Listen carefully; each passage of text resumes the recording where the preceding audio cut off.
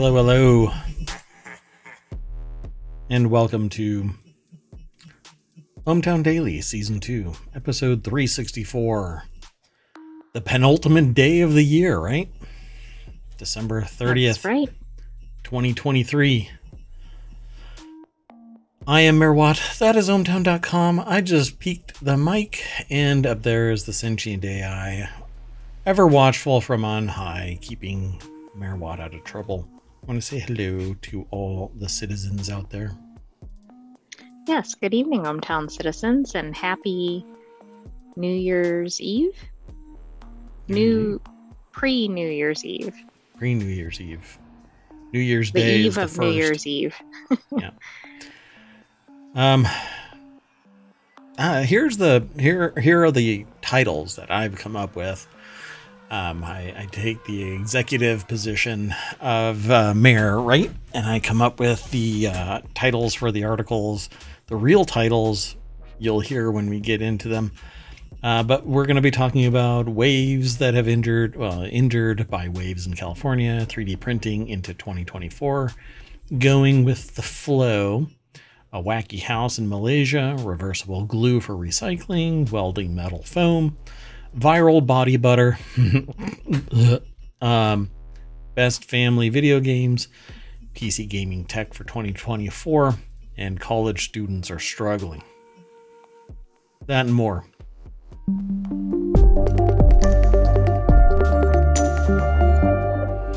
Hey, welcome back. Yay. So, like I said about 3 seconds ago, I'm Merwat, that's Hometown, and up there is the sentient AI.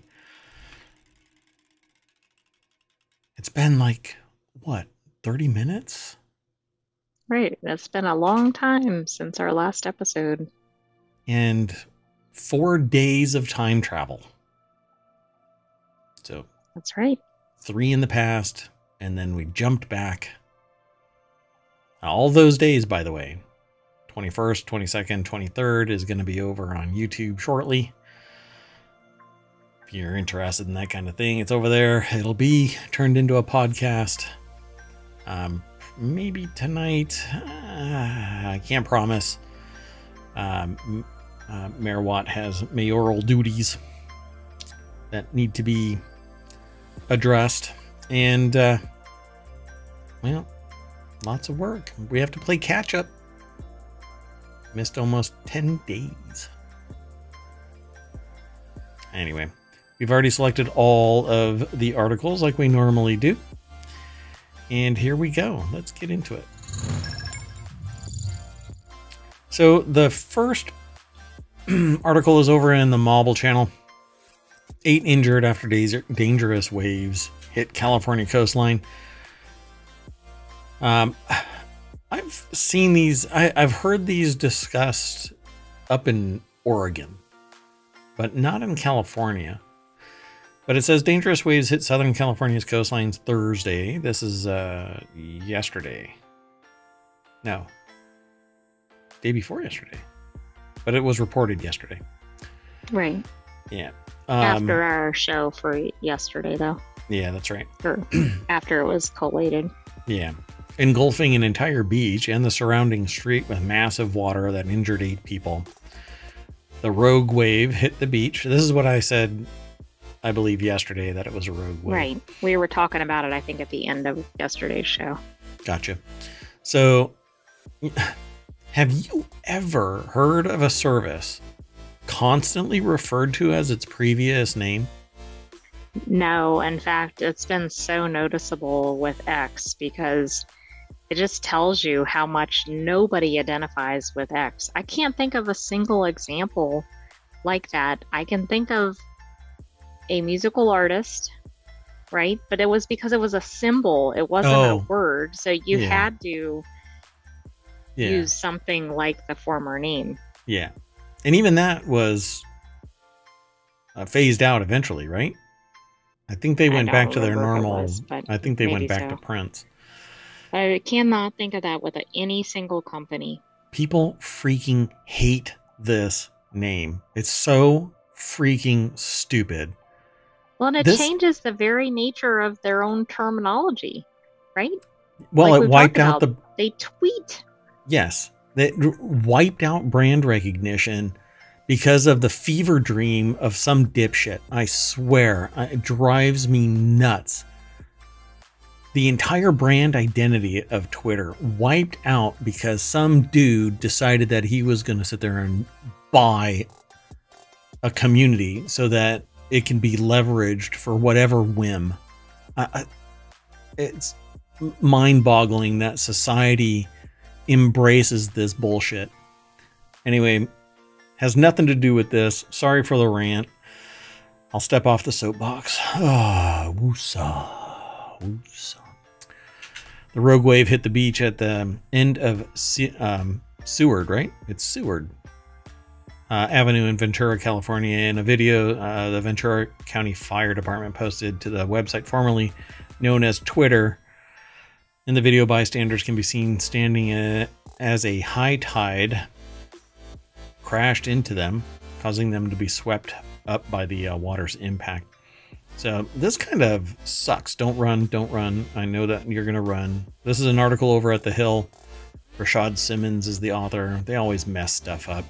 This is the one site that keeps jacking up my promotion opportunities because it always runs something political. And Google's like, oh, look, an innocent reference that isn't even has anything to do with the article or your show or anything. No, you can't promote that. Stupid policy. Anyway, the Ventura County Fire Department mentioned that because of this wave, 8 people were transported to local hospitals. That's kind of funny. The way that they say that, it makes it sound like it's a Star Trek thing. The wave hit them and they were transported away to a medical facility. Local hospitals, anyway, for your safety, please avoid the area near the ocean as it can be quite dangerous. Yes. It says high surf advisories remain in effect throughout, but this is actually a rogue wave where it's much more violent. It actually is usually counter to the actual tide. It runs oblique to the normal flow and is taller. At least that's my understanding of these rogue waves. They come out of nowhere, and they're usually from the sea. How this one got so close, I'm not quite sure. I did see a video through another article, and it was kind of surprising. I mean, people were just like on a normal street, and then this wave just plows into them. Yeah. Says the national. The other thing is, oh, sorry, No. like there's been record, of course, surf levels in other places, and so people have actually been flying into California to surf these ridiculous waves in Northern California. Yeah, that's pretty amazing. I actually grew up in the era where there were surf and snow videos, and I'm trying to remember the organization that used to make all of them.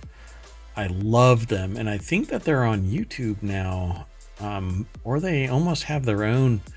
What was it? It's like 80s era ski and surf videos. What was the name of it? Yeah, I'm trying to think who did that. What is that? What's the name of it? Doggone it. I absolutely loved them. And I used to go to summer school because they would show these and I could watch them with my friends. So we would actually go to summer school intentionally. I know it sounds stupid, but yeah, I can't remember the name of them anymore. And doing a search is not really coming up with what I was hoping to. No, me neither. I've been looking, but I can't find what I'm looking for. Yeah, because it's so hard. I mean, there's just... Oh, gosh. That sucks. Anyway, we'll do it live. So yeah, kind of like why do people climb a mountain? Because it's there. Why do people surf that wave? Because it's awesome. I've never been able to surf. I've tried, but not long time. But skimboarding I've done, and I dig that. That's actually a lot of fun. It's basically a controlled crash. So yeah, 8 people are getting hurt. The National Weather Service warned early Thursday that the waves in some Northern California locations could reach 40 feet, but would later subside on Friday. So maybe the weather is changing over on the West Coast. And over on the East Coast, they're expecting snow on the West Coast. Pretty nice weather. If it wasn't Are for you all the thinking of concrete. like Warren Miller? Warren Miller Films. Yep, that's it. Yep. It took me a while. Yeah, thanks. That's awesome. Good job, AI. Good job.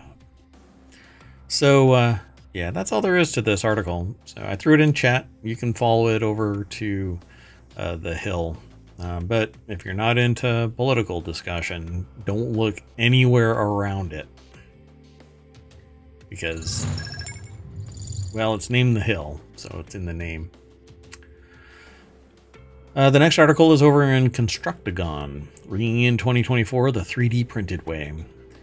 So I'm a big fan of 3D printing. I've printed all kinds of stuff over the years. I've got a multi-filament printer and a couple of standard monofilament printers.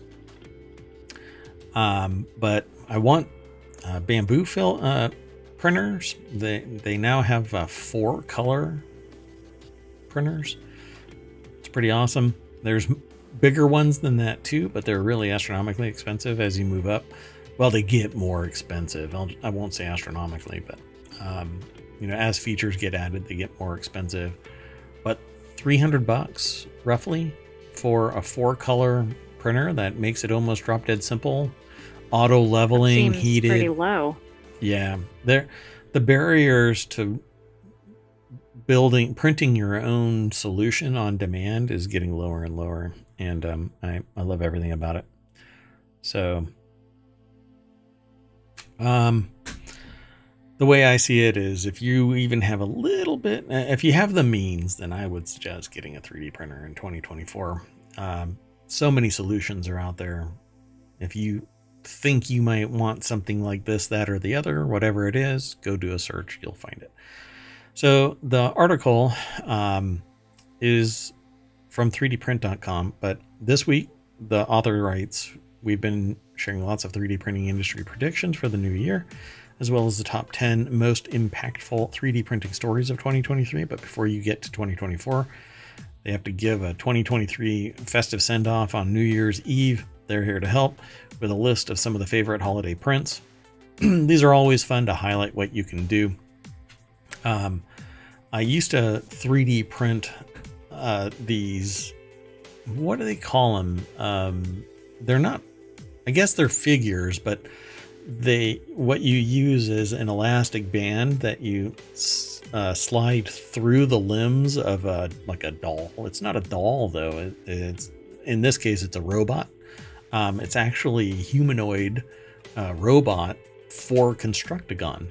I had somebody create 3D models to highlight 3D printing, and I printed them in the past, but after several relocations, I have to reprint them. Pardon, hiccup.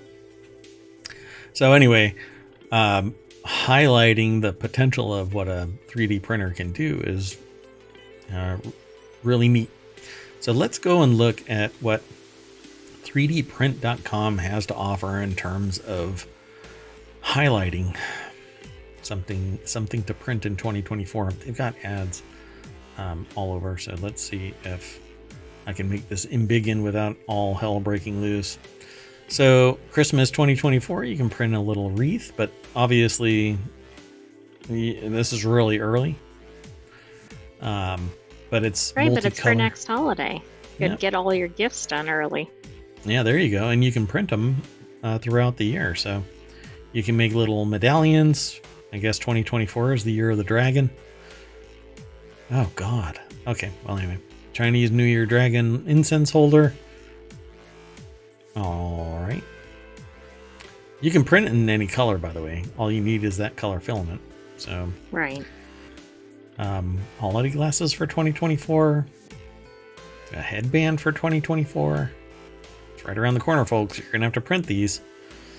New Year earrings for 2024. Chinese New Year lamp cookie cutter. That's oh wow, cool. this is getting very specialized. I hesitate to use standard printers, mainly because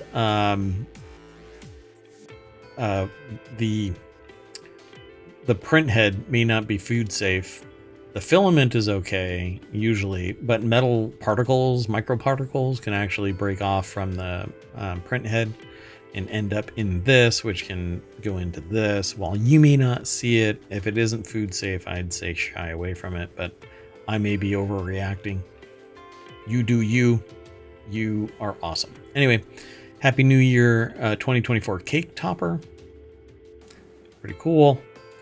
Well, and that's where they stop. There's a whole video here too, from flat to fabulous, transforming a 2024 thing print into a little cake topper. Looks pretty cool. By the way, PLA is pretty darn safe, but try and shy away from using it with food. For food, yeah. All right. It's pretty neat. Okay, let's keep on going though. Come on, transition. You know you want to do that. There you go. All right, so over into ohmTown Daily is the next article. 122 anglers had to be rescued from a Minnesota lake after becoming stranded on an ice floe after unseasonably warm weather. I said going with the flow. FLOE. Yep. 122 anglers. So I guess a fishing competition? An ice floe broke off from the shoreline of Minnesota Lake. Bystanders attempted to rescue by canoe, but 4 individuals fell into the open water. Emergency responders used boats and hovercraft successfully evacuated all the stranded fishermen. 122 anglers rescued from Upper Red Lake in Minnesota on Friday evening, Beltrami County Sheriff Office wrote in a press release on social media, probably the website formerly known as Twitter, because I've already ranted about that. Rebecca Roman. Okay. BusinessInsider.com is the source of this. This is where everybody was. That is a lot of people out there. In a fairly small amount of space. There's actually a grid where each of the grid pieces. This is like right. what is that? What is the board game where you have the black and white pieces and you place chess? No, not chess. You place Go? Go, yeah. So I forgot Go for whatever reason. Anyway, it's kind of like Go but with people. And when the ice floe broke and people fell in, I suppose that's where you lose a piece. I'm not sure. It's a little higher stakes maybe than Go. Mm-hmm. Yep. Yeah, Go is life. So bystanders attempted to rescue, but 4 individuals fell into the water. I guess they got all of the fishermen. If this is the actual thing, it says people fish on frozen. Imagine if that whole Gull thing Lake. broke off. Yeah, it's fascinating, right? So the way that this works is they actually drill a hole through the ice into the water, and then they just stick their... I will never stick my rod in a frozen hole on a lake. Not again. Anyway, the anglers were stranded in a southeastern lake area after a sheet of floating ice detached from the main shoreline. 30 feet of open water separated the stranded group from dry land after the floe broke off. If they couldn't have been spaced out like that. Right? We don't know if that's actually the group. I mean, it sure looks like it because it's very specific, and if I'm not mistaken, Business Insider normally has very tailored photos. Yeah, so Upper Red Lake. Yeah. So, and that's why I said if it was like this, then an area of people approximately from right there up to about there were stranded on an ice floe. That's still a large section and a lot of people, of course. 122 people. It's a lot of trips. Local emergency teams responded to a call to the Beltrami County Emergency Communications Center at 4:57 p.m., undertaking a coordinated effort to evacuate those stranded on the ice. I hope that after everybody was rescued, they told everybody that the reason this happened was because of climate change and to spread the word. There is a time and a place for everything, and somebody, I'm sure, tried to bring it up and then was stifled because, you know, we don't care what you believe.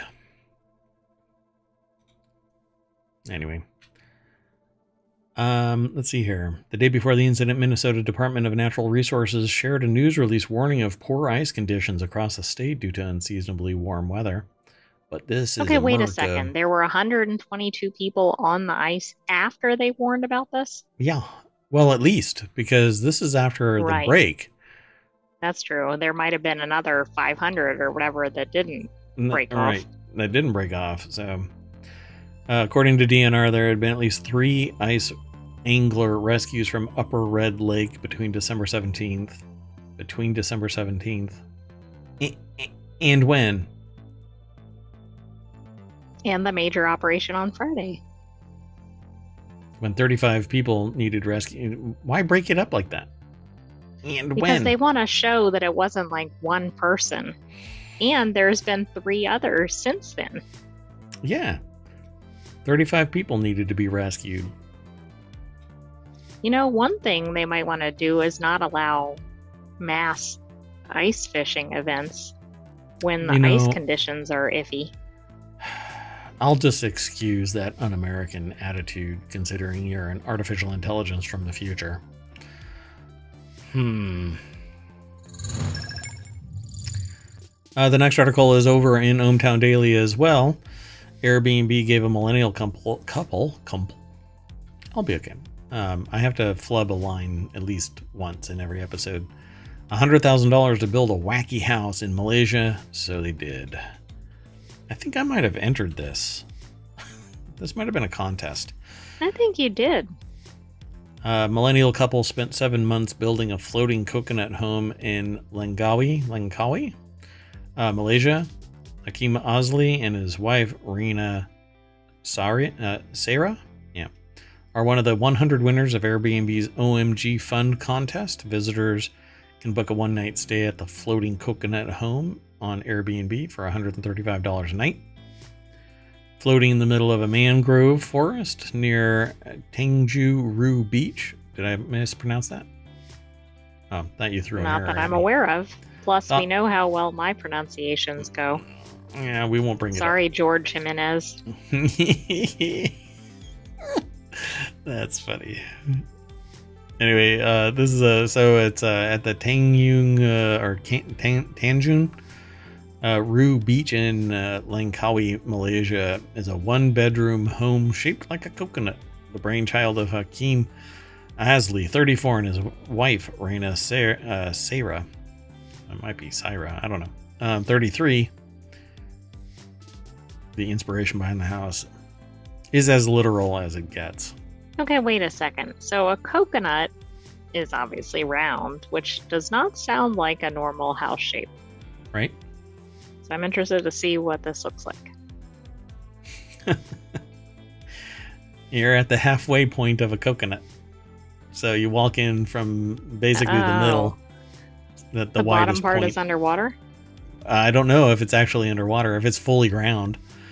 So Amanda Go over at businessinsider.com put the article together. Let's see. One day we were walking down the beach when we saw a coconut floating in the water. We thought to ourselves, how cool would it be to build something like that? Asley, an architect, told Business Insider. Oh, well, this wasn't just slapdash together. This is the developer of this was an actual, or is an actual architect. So they live, I guess, somewhere in the area. It's about 1 hour flight from Kuala Lumpur. the capital of Malaysia. There you go. In 2022, Airbnb held a competition that would award 100 people $100,000. Oh, you know what? I didn't commit to this because I didn't really find anything that I could come up with. Yeah, that was really interesting. I think you did compelling. look at this one. I did. Winning the competition accelerated our launch and construction timeline, but in reality, we wanted to build this no matter what. It was just going to take a longer time and be funded by ourselves. So according to the rules, winners have to use the prize money for the sole purpose of building or remodeling the space, which will be listed for rent on the Airbnb platform. So that's what they did. They built an actual platform and a fish farming license. All right. As the couple found out, building a floating home isn't as straightforward as it seems. One of the things they learned is that it's not just building that we go to say, hey, what do we need to make this work? We have to go to every government agency and ask them whether we need something from them or not.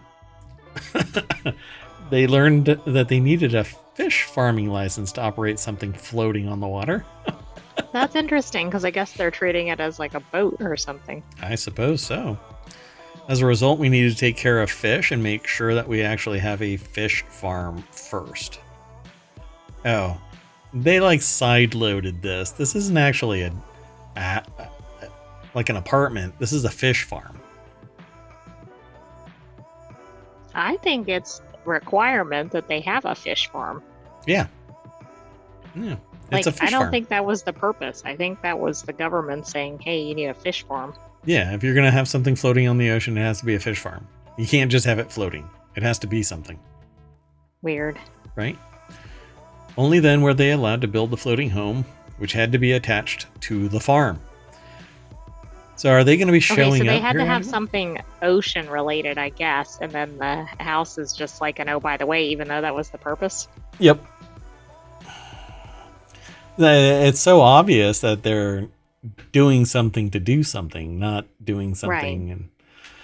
And it's like you want to live in a lighthouse, you have to operate the lighthouse, and we'll allow Right, you right. Even though you're like, no, I just want to live in the I just lighthouse. want to live there. Yeah. The project's next step was to build the floating platform, followed by the main dome structure of the house and the deck. So let's kind of shimmy through this a little bit. So it's a one-bedroom, all-in-one kind of a thing. More like a what would it be, like a hostel or something like that? And it's Well, and it looks like a kind of like a geodesic dome house. sort of, Or like yeah. a little Pueblo house or something. There you go. It's more like a Pueblo house, like a little mud hut kind of a thing, but with modern accoutrement, and then is wrapped in thatch to mimic the husk of a coconut. So all modern construction, at least for the area. A deck that goes all the way around it, and yeah, it kind of looks like a coconut. It does actually look like a coconut, other than not being the full sphere. Right. So, and at what? How much was it? 130, 35 a night something like that. I don't know. That's pretty cheap for. I'd probably go for there staying in a floating coconut. with a fish farm. Right. If I work the fish farm, is it cheaper? I was going to say, are you allowed to Fish? obtain fish from the fish farm for dinner, for instance? Yeah, it's interesting. The tide is going up and down every day, and it's pulling in and out. So the structure is moving laterally, and we are trying to build it before the monsoon season. Okay, well, never mind. I think you're phasing me out. You're pricing me out of this this. was sounding very nice until then. The floating coconut house, which the couple named Coconest, that's cute, is available for rent on Airbnb. So I'd say the most expensive thing that you're going to be doing to do this for $135 a night is the flight to Malaysia. Exactly, which is going to cost way more than $135. Exactly. The floating house currently has a 4.98 rating. What? Who the hell voted it down? Get out. Exactly. You know what you're getting into if you go to this place. Come on. It's Right, not they're probably three-star like Michelin. the house moved or something, which I got is like, well, yes, seasick. it's on the water. I'm allergic to salt. I don't like fish. Yeah. Or whatever. Yeah, it's cute. I don't know. Peace and quiet all around. Best part of the stay is the tranquility of it. As Lee said, we advertise it as glamping, not a resort. See, I don't know. Glamping would probably be the one that actually causes somebody to downgrade it, because it's not supposed to be a resort either, but I would classify this more as a, like a little mini hotel kind of a Yeah, thing. but somebody expects, full amenities, and with it being on the water, my suspicion is that it doesn't have that. So, yeah, I suppose. So they're gonna plan more of these coconut homes. I hope they don't put them so close together that you can hand a cup of milk over to somebody else. right. You I mean, go that there to really get away. does look peaceful in that picture. Yeah, they don't show that there's an entire massive construction unit next to it, because they do. Here, let me show you. See, they clipped it. All of this is there, so that picture that they take is marketing. Mm-hmm. So interesting, unless it can be moved somewhere, and they actually moved that boat somewhere else entirely. Let me see. Yeah, see that deck and all that? That's that. So that's the dock that's off to the side. Anyway, let's get out of here. Let's keep going. Ooh, I like this. They're trying to do coral reforestation too. Oh, that's nice of them. The next article's over in Technology Today. New reversible glue promises to change how we recycle. Oof. I need to get some food. Engineers at Newcastle University have developed a new glue that promises to change how we recycle. It's reversible. It means it can be used for recycling.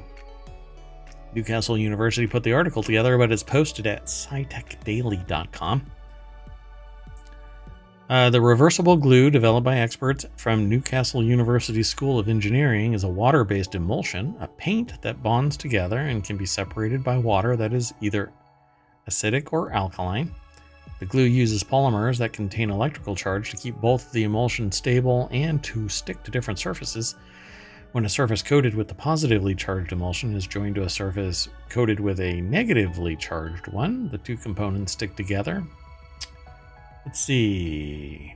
Oh, we're in real time because the time machine was turned off. So it's 6:43 p.m., meaning no shit news.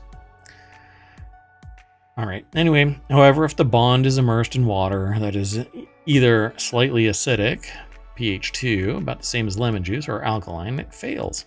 This opens up possibilities for killing somebody that's relying on this, and some acid rain hits whatever it is they're using. Oh, I'm sorry. That's not what it says in the article. I don't think that's exactly what's in the article. I'm sorry. I was filling in the gap there. Anyway, if you're worried about,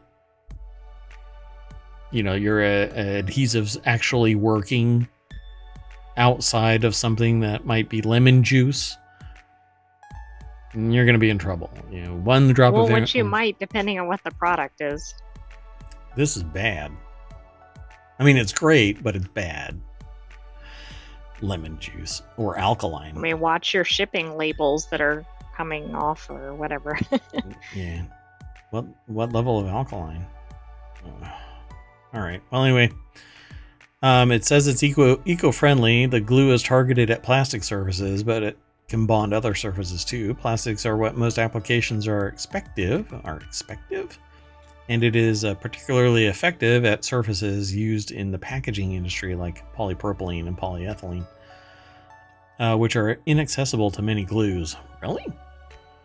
All right. Target industries include bottle recycling, but the work could be applied to other areas of packaging as well as the recycling of automotive parts or in electronics. All right. Seems pretty cool. The article really does go into greater detail, but we've said the magic parts, and now we have to let the magic parts out, so be free. The next article is over in Technology Today as well. Innovation in metalworking, welding metal foam without melting its bubbles. North Carolina State University researchers have discovered a new welding method for composite metal foam, preserving its light, strong, and thermally insulating properties. Pretty amazing stuff here. I guess it's I radiative didn't even know heat. there was metal foam. Yeah, it's pretty fascinating stuff, but CMFs, or composite metal foams, are foams that consist of hollow metallic spheres. Many of the materials, such as stainless steel or titanium, embedded in a metallic matrix made of steel, titanium, aluminum, or other metallic alloys. The resulting material is both lightweight and remarkably strong, with potential applications ranging from aircraft wings to vehicle armor and body armor. In addition, CMF is better insulating against heat than conventional metals and alloys such as steel. I wouldn't be surprised. Oh, that's exactly where I was going with this. I wouldn't be surprised if CMF also is used for storing and transporting nuclear material, hazardous materials, and should probably be used to make trains carrying this stuff. Oh, that's true. But hey. Anyway, the researchers have now identified a welding technique that can be used to join composite metal foam together without impairing the properties that make CMF desirable. CMF holds promise for a wide array of applications because the air pockets they contain make them light, strong, and effective at insulating against high temperatures. CMF are foams that consist of hollow metallic spheres. So if these spheres get melted together in the welding, then it actually it either shrinks or it becomes less insulative because air will transfer through, or temperature, because there is no air in there anymore. It'll just transfer right on through. Have an easier time of it, at least. Let's see. I'm trying to find out, because they kind of repeat some of the material. Yeah,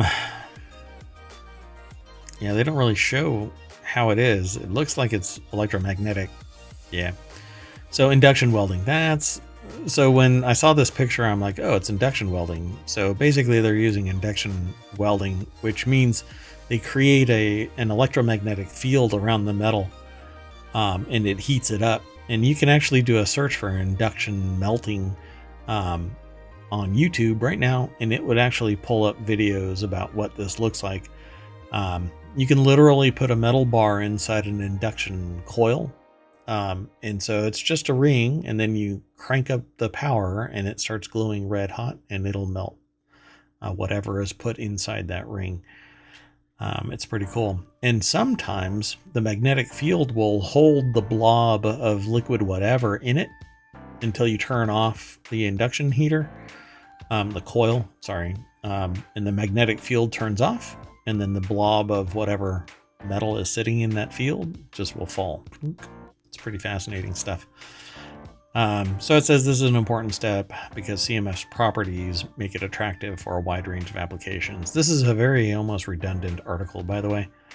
So you can skim over it really quick and get all of the subtle nuance from it. So let me throw that into the chat. There you go. But it's pretty neat. I wonder if we'll see an explosion of this on YouTube. Or do you think this is still at the academic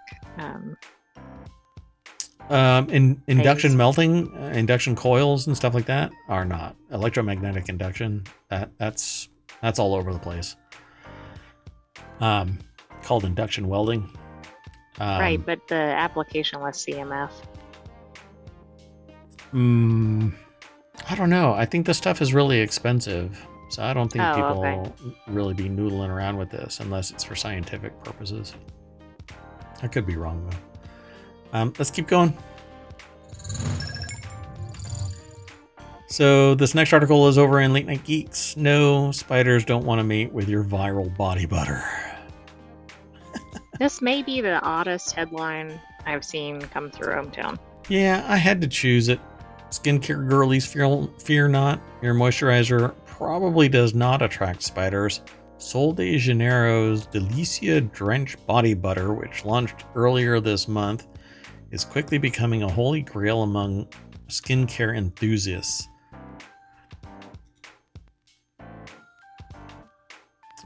But according to the brand's website, right? Lackluster skin, it's gonna make you all healthy. Scented It with... must be great. It's $48 for a jar. So I wonder if this is something that... This is more like an ad, but scented with velvet plum, vanilla orchid, and sandalwood for a mind-boosting experience. And probably smells freaking wonderful. And packaged in cute violet jars, the $48 body butter. And if y'all don't know what body butter is, it's lotion that's just expensive. By the way, I just separately read that using things like body butter is better than using lotion because it doesn't typically have the oils that are in a lotion. So it's less drying of your skin. Gotcha. Because it uses whatchamacallit. What is that? What's that stuff called? Well, Not it aloe. depends, but like I was thinking of the can't think of the name of it. Oh my god. Yeah, what is that? Like cocoa butter or Cocoa things butter. like that. There you go. Yeah. That's why it's body butter. So it says Reddit this week after users claimed that they were hunted, bitten, and unsuccessfully courted by wolf spiders when they applied the brand's new moisturizer. And the body butter, well, while the body butter may be irresistible to humans, it's unlikely that it's arousing to lonely arachnids. Apparently, that's the stuff.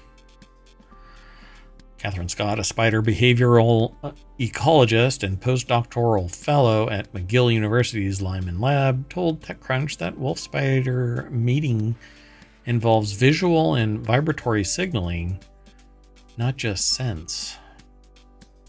Just like Mayor Watt. Anyway, the product began gaining popularity in beauty circles when early reviews lauded it for its hydrating properties and irresistible fragrance, but went viral on mainstream social media this week after a Sephora reviewer known as ChemCats claimed that the scent attracts wolf spiders. I wanted to love them so bad, but one of the ingredients is like kryptonite to wolf spiders, and when I put it on, instantly one will come out, the reviewer wrote. Other people in the room said, "Do you see a wolf spider? Does anyone else exactly. see a wolf spider?" I want to know where this person is located too. Yeah, they say they added that they normally see one every like 3 years, but since using the lotion, said they begin seeing wolf spiders every day. Might be a hallucination. Oh, and one time the spider wanted to eat whatever ingredient it is so bad that it chased me, ChemCats continued, like it was legit following the scent. One person claimed that the wolf spider bit them after they used their wife's lotion. Another Sephora reviewer wrote that spiders love it. So do the people in the elevator. I wonder if the people in the elevator bit the person. Yeah. Vampires. Vampire spiders. Or zombie spiders. But the story about the spider chasing the person wearing it does not hold up, she continued. This sound typical of when people are moving a lot near a spider and it's frightened, so it tries to run for cover, often into the person's shadow, which makes the person think it is attacking when it is in fact trying to hide. And actually, we've seen that kind of stuff. Wolf spiders are visual hunters, and you can actually, if you ever see a wolf spider, break out a laser and point it somewhere near it. And that wolf spider... But not toward yourself. Not towards yourself, yeah. Not at animals.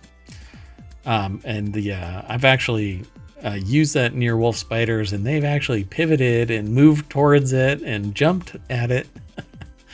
They're like cats of the arachnid world. The original reviewer's story is especially dubious because they've left similar Sephora reviews about beauty products attracting spiders, including a nearly identical one about another sold the Gennaro product in March of this year. So, hey, you know what? I love reading articles that are completely like dream sequences that don't really exist. Anyway, it's, I think, meta marketing here for this particular product, which sounds absolutely amazing, right? Scented with velvet plum, vanilla orchid, and sandalwood. I bet it smells really great. No wonder the wolf spiders like it. Yeah, I know. I might go and chase somebody down that has this on. You were in the elevator, weren't you? I was biting people. That's what I said when we went to that restaurant, right? I put you down on that counter with your little screen from the Raspberry Pi, and that the person said, you don't let him out very much, and you're like, well, you know, I got to keep an eye on him. He bites people. Yeah, it's true. Let's keep going. The next article is over in the Continuity Report 10 Best Family Video Games right now. I'm always looking for what? I was going to say, I can barely think of any because a lot of the ones you see, of course, are really violent or scary. Not all games, of course. Sorry. Let's just go over to Screen Rant. Carrie Lambertson over at screenrant.com put the article together. Oh, you know what? I can't go over to Screen Rant until I drop the link. There you go. Carrie Lambertson over at Screen Rant put the article together. Playing video games together as a family can be a great bonding activity that builds lifelong memories for kids, or traumatic ones for parents as their kid hunts them down and deletes them again and again and again and again. Anyway, here are some fun ones to try. New Pokemon Snap on the Nintendo Switch. WarioWare Move It on the Nintendo Switch. Captain Toad Treasure Tracker on the Nintendo. I felt as if this was going to be nothing but Nintendo, but Rayman Legends. I did too. On the Switch and PC and blah blah blah. Teenage Mutant Ninja Turtles Shredder's Revenge on the Switch and every other console and PC. And number 5 is Super Mario 3D World, Switch, Lego Star Wars Skywalker Saga, pretty much everywhere. Super Mario Brothers Wonder on the Switch. But about half of these have been multiple platforms. I mean, I guess it makes sense because isn't the Switch kind of marketed toward kids? Mario Kart 8 Deluxe on the Switch. And number 1, Minecraft. Minecraft. I suppose. By the way, man, turn off PvP. Believe me, you won't regret it. Anyway, Minecraft is everywhere. If you've never heard of Minecraft, you must be new to the planet. Please turn yourself in at the nearest alien registration office. Even the AI knows what Minecraft is. Yeah. All right, folks. Go and check out this article over at Screen Rant. Show them that the article is really interesting. They have more information and other data about these articles, or about the games. Let's keep going. Let's keep going. The next article is over in Warcrafters, what we want to see from PC gaming tech in 2024. The author here, it's over at PC Gamer, by the way. They say, if I'm being entirely honest, they found 2023 a largely uninspiring year on the whole. WHOLE. Ouch. Huh? I said ouch. Yeah. Shots fired, right? Innovation was in short supply with the expected and iterative making up the majority of the year's hardware releases. That's not to say that we didn't get some really good releases over the past 12 months. Ryzen 7 7800X3D and the 7040U were two of the best examples in terms of pure silicon. On the PC side, M2s, not M.2, jeepers creepers. But they were essentially just extrapolations on existing technology. I agree. But this person apparently does not understand that the drip of business models requires you to just kind of plop it out there every 2 years, something that keeps people purchasing. Otherwise, you don't have a successful business model. Dave James over at PCGamer.com is going to talk about what we want to see from PC gaming tech in 2024. So let's see. I'm going to run through this really quick and see. Oh, wait. There's a whole bunch. Oh, okay. So it's like an interview thing. Let me back up a little bit then. Will we finally see a long-awaited appearance of multi-compute die chiplet GPUs? Will we see Silicon Photonics reaching a realistic release window? No and no. Will Intel release 13 different nodes and architectures? No. Will anybody release a graphics card that can reasonably be given a review score above 90%? Probably. If you don't poo-poo it. And will we find the perfect gaming monitor? There's several out there right now. Will gaming laptops finally actually be able to play games away from a plug socket? No. Okay, that's a lot of questions. Yeah. So let's see. Jeremy Laird is the hardware writer. They want sensible pricing. Yes, I agree. NVIDIA, pull your head out of your ass. Andy Edzer, sorry. Andy Edzer. They want weird, wonderful, something new. Let's see, they talk about Xbox controller. That's pretty much it, right? Dodgy renders and ill-advised conceptual buzz speak. They don't really say anything though, right? No. Weird. Go to the next one. AI, actually intelligent. Yeah, they don't say anything else in here either.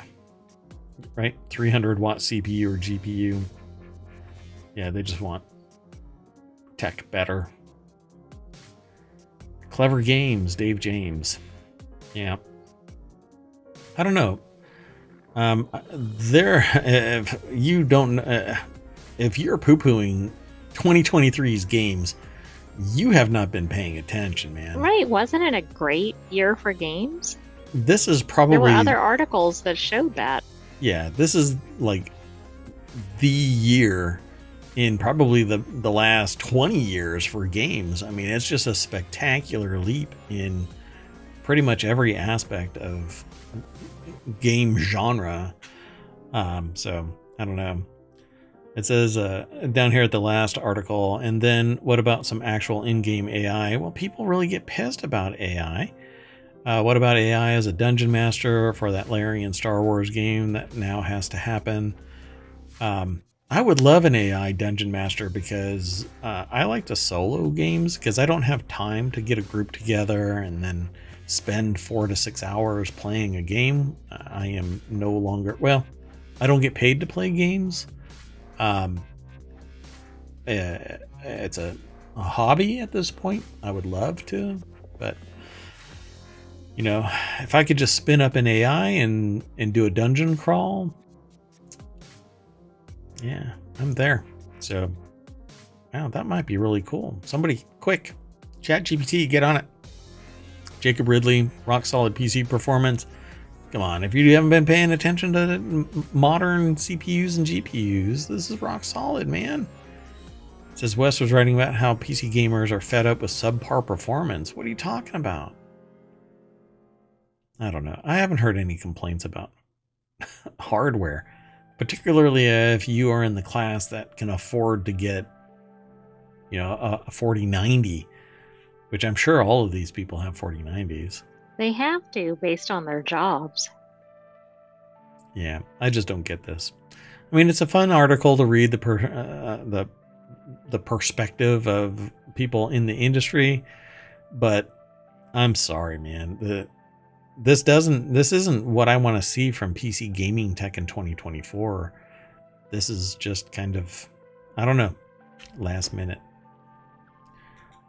Let's go on to the next.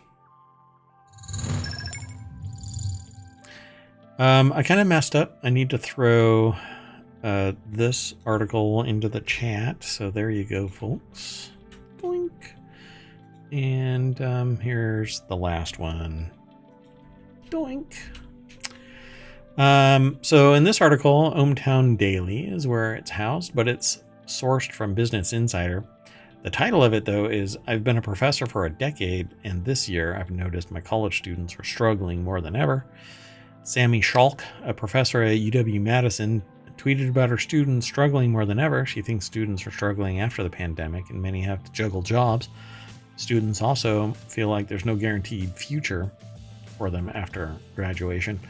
This is an article that's described as an as-told-to essay based on a conversation with Sammy Schalk, an associate professor of gender and women's studies at the University of Wisconsin-Madison, and it's only been edited for length and clarity. As is every interview ever. Yeah, really, it gets a little wordy. Hold on a second, I want to see something. Dun, dun, dun. I just need to verify something because it's not always the same. Yeah, okay. So,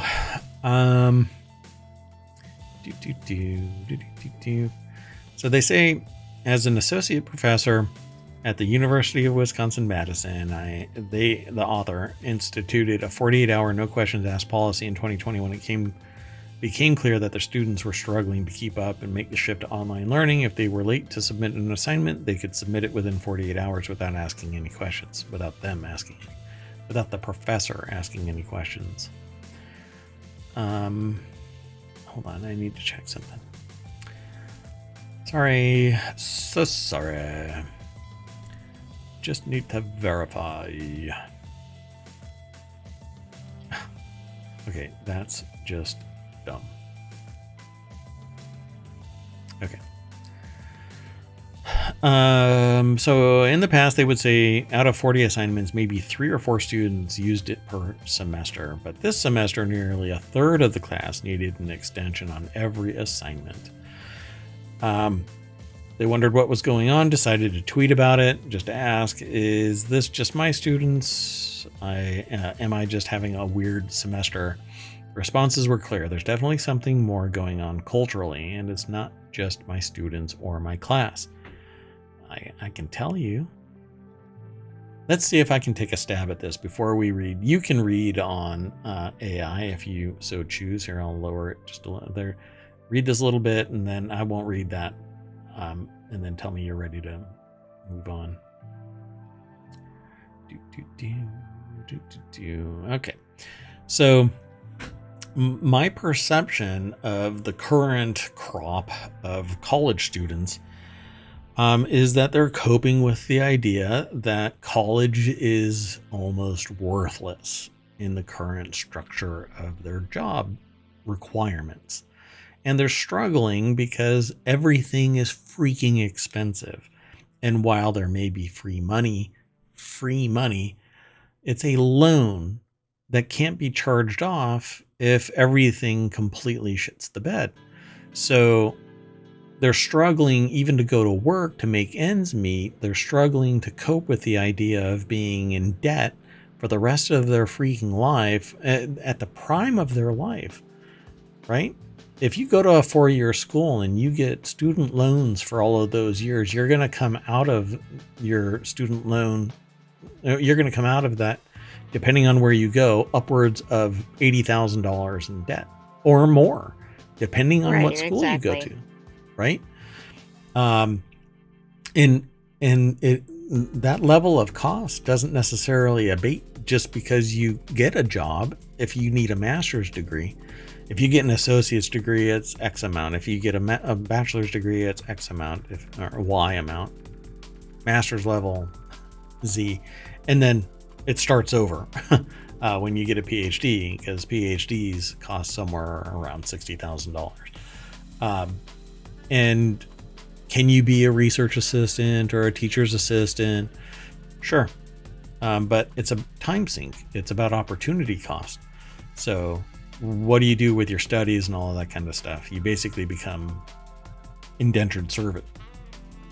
So you feel like the economy is essentially, and maybe the job market, yep, like it's just kind of putting a damper, I guess, on students' yeah, because ambition or plans. The messaging from the job market is mixed. You don't need a degree, but in some cases you do, but it doesn't guarantee you a position.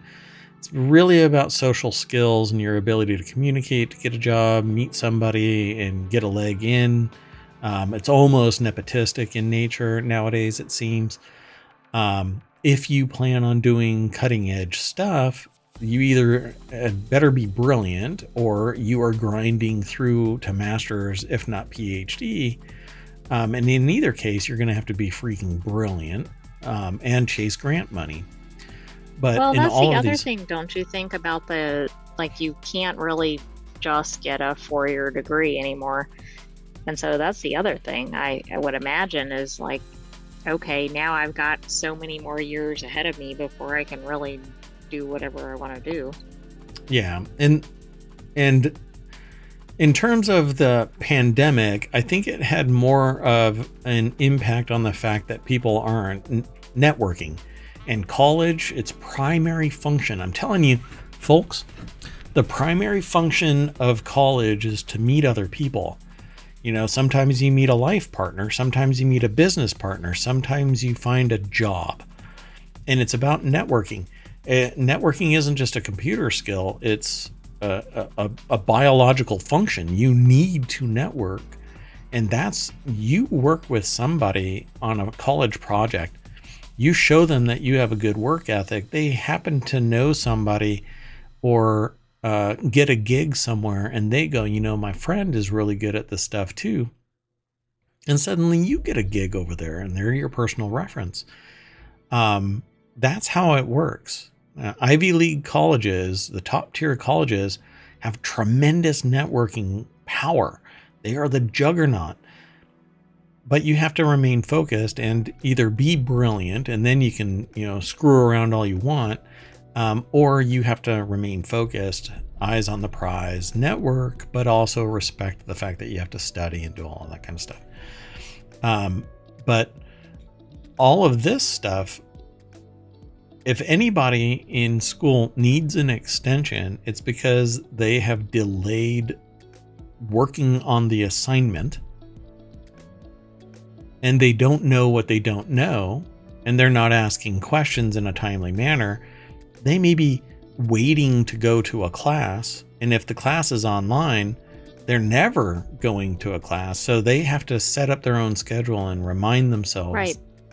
They're not like self-directed or whatever. Right. Which really is a problem, because if all you are is driven by somebody else telling you what to do, you're really not hireable. You need to take the initiative and do things on your own. Particularly if you've been given an assignment list, you have to read all of the stuff and do it. So I'm really curious now. Let's see what they have to say about this thing. So some of it I think is residual from the pandemic. The students that I have now who are seniors started college in 2020. They started their academic. The seniors started college in 2020. The seniors started? Wait, what? Oh, they're now seniors. They started in 2020. Yeah. Okay, sorry. The way that it was written, I was like, what? They started their academic career online, having no grounding and working with professors who had never taught online before. That is not necessarily true.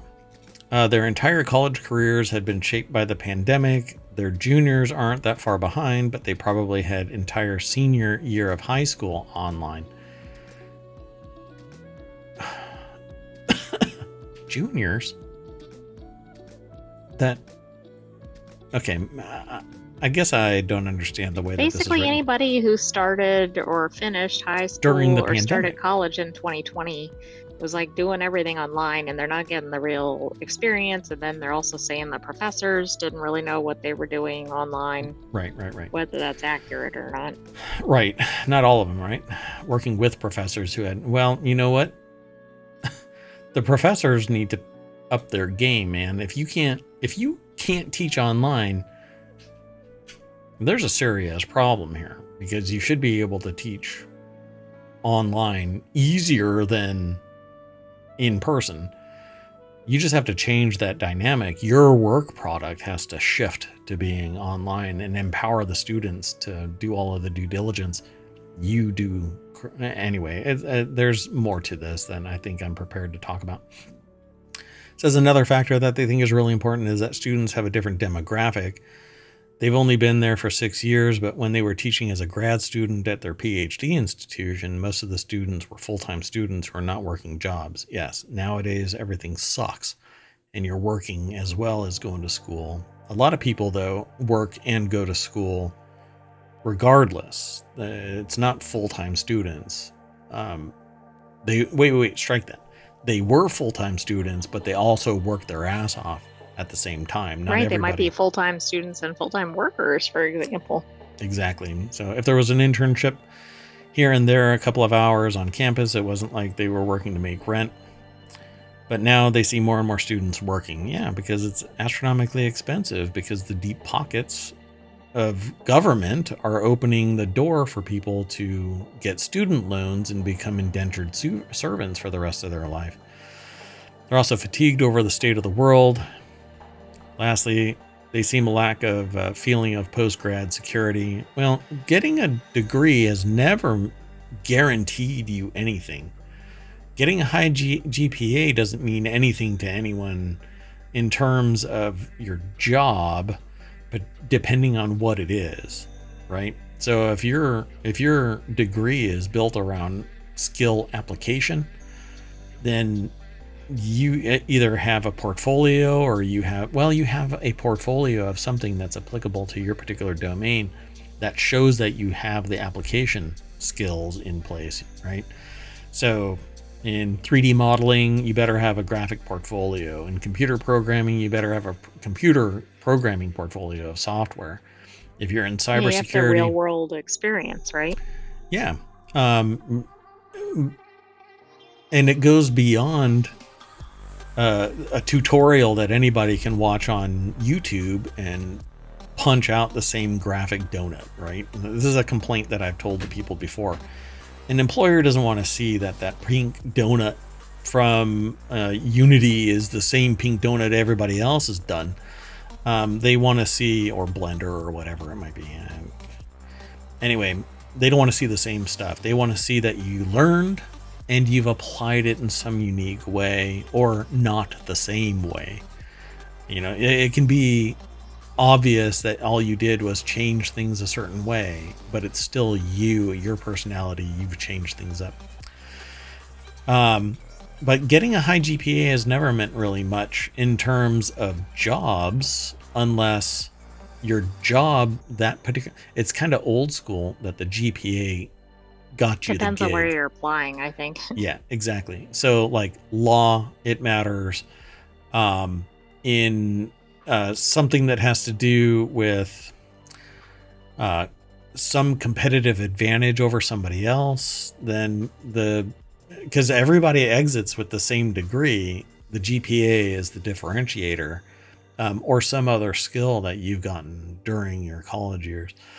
But even in law, it ends up being LSATs and, you know, your performance either in an internship somewhere or, yeah. So it says they're not changing their no questions asked extension policy depending on the student. When you combine all of those things, it's a lot. And it's not the students aren't turning in good work. Students are still turning in brilliant work. They're clearly still reading and learning, but actually getting it in on time is not quite happening. That might be because there is flexibility now, and there aren't, because you've given them the 48-hour extension, they know they can goof around with their friends on Thursday and not turn it in until Saturday or Sunday, watch their cartoons and then turn it in. So next semester, they said they're going to do the same thing and give the students flexibility on deadlines. This is pretty standard fare in academia right now, is to be as flexible as freaking possible. But you'll always have gatekeepers, people that lock shit down or are hard and fast. I'm preparing the student for the workforce. No, you're not. You're punishing them during their academic pursuit instead of encouraging them to stay on target. Me tasering somebody doesn't solve the problem. It pisses them off and hates me. And then the person is going to go out and poo-poo me out in public, right? So, I don't know. This is an interesting take, but I don't think one size fits all. And I'm not particularly sure.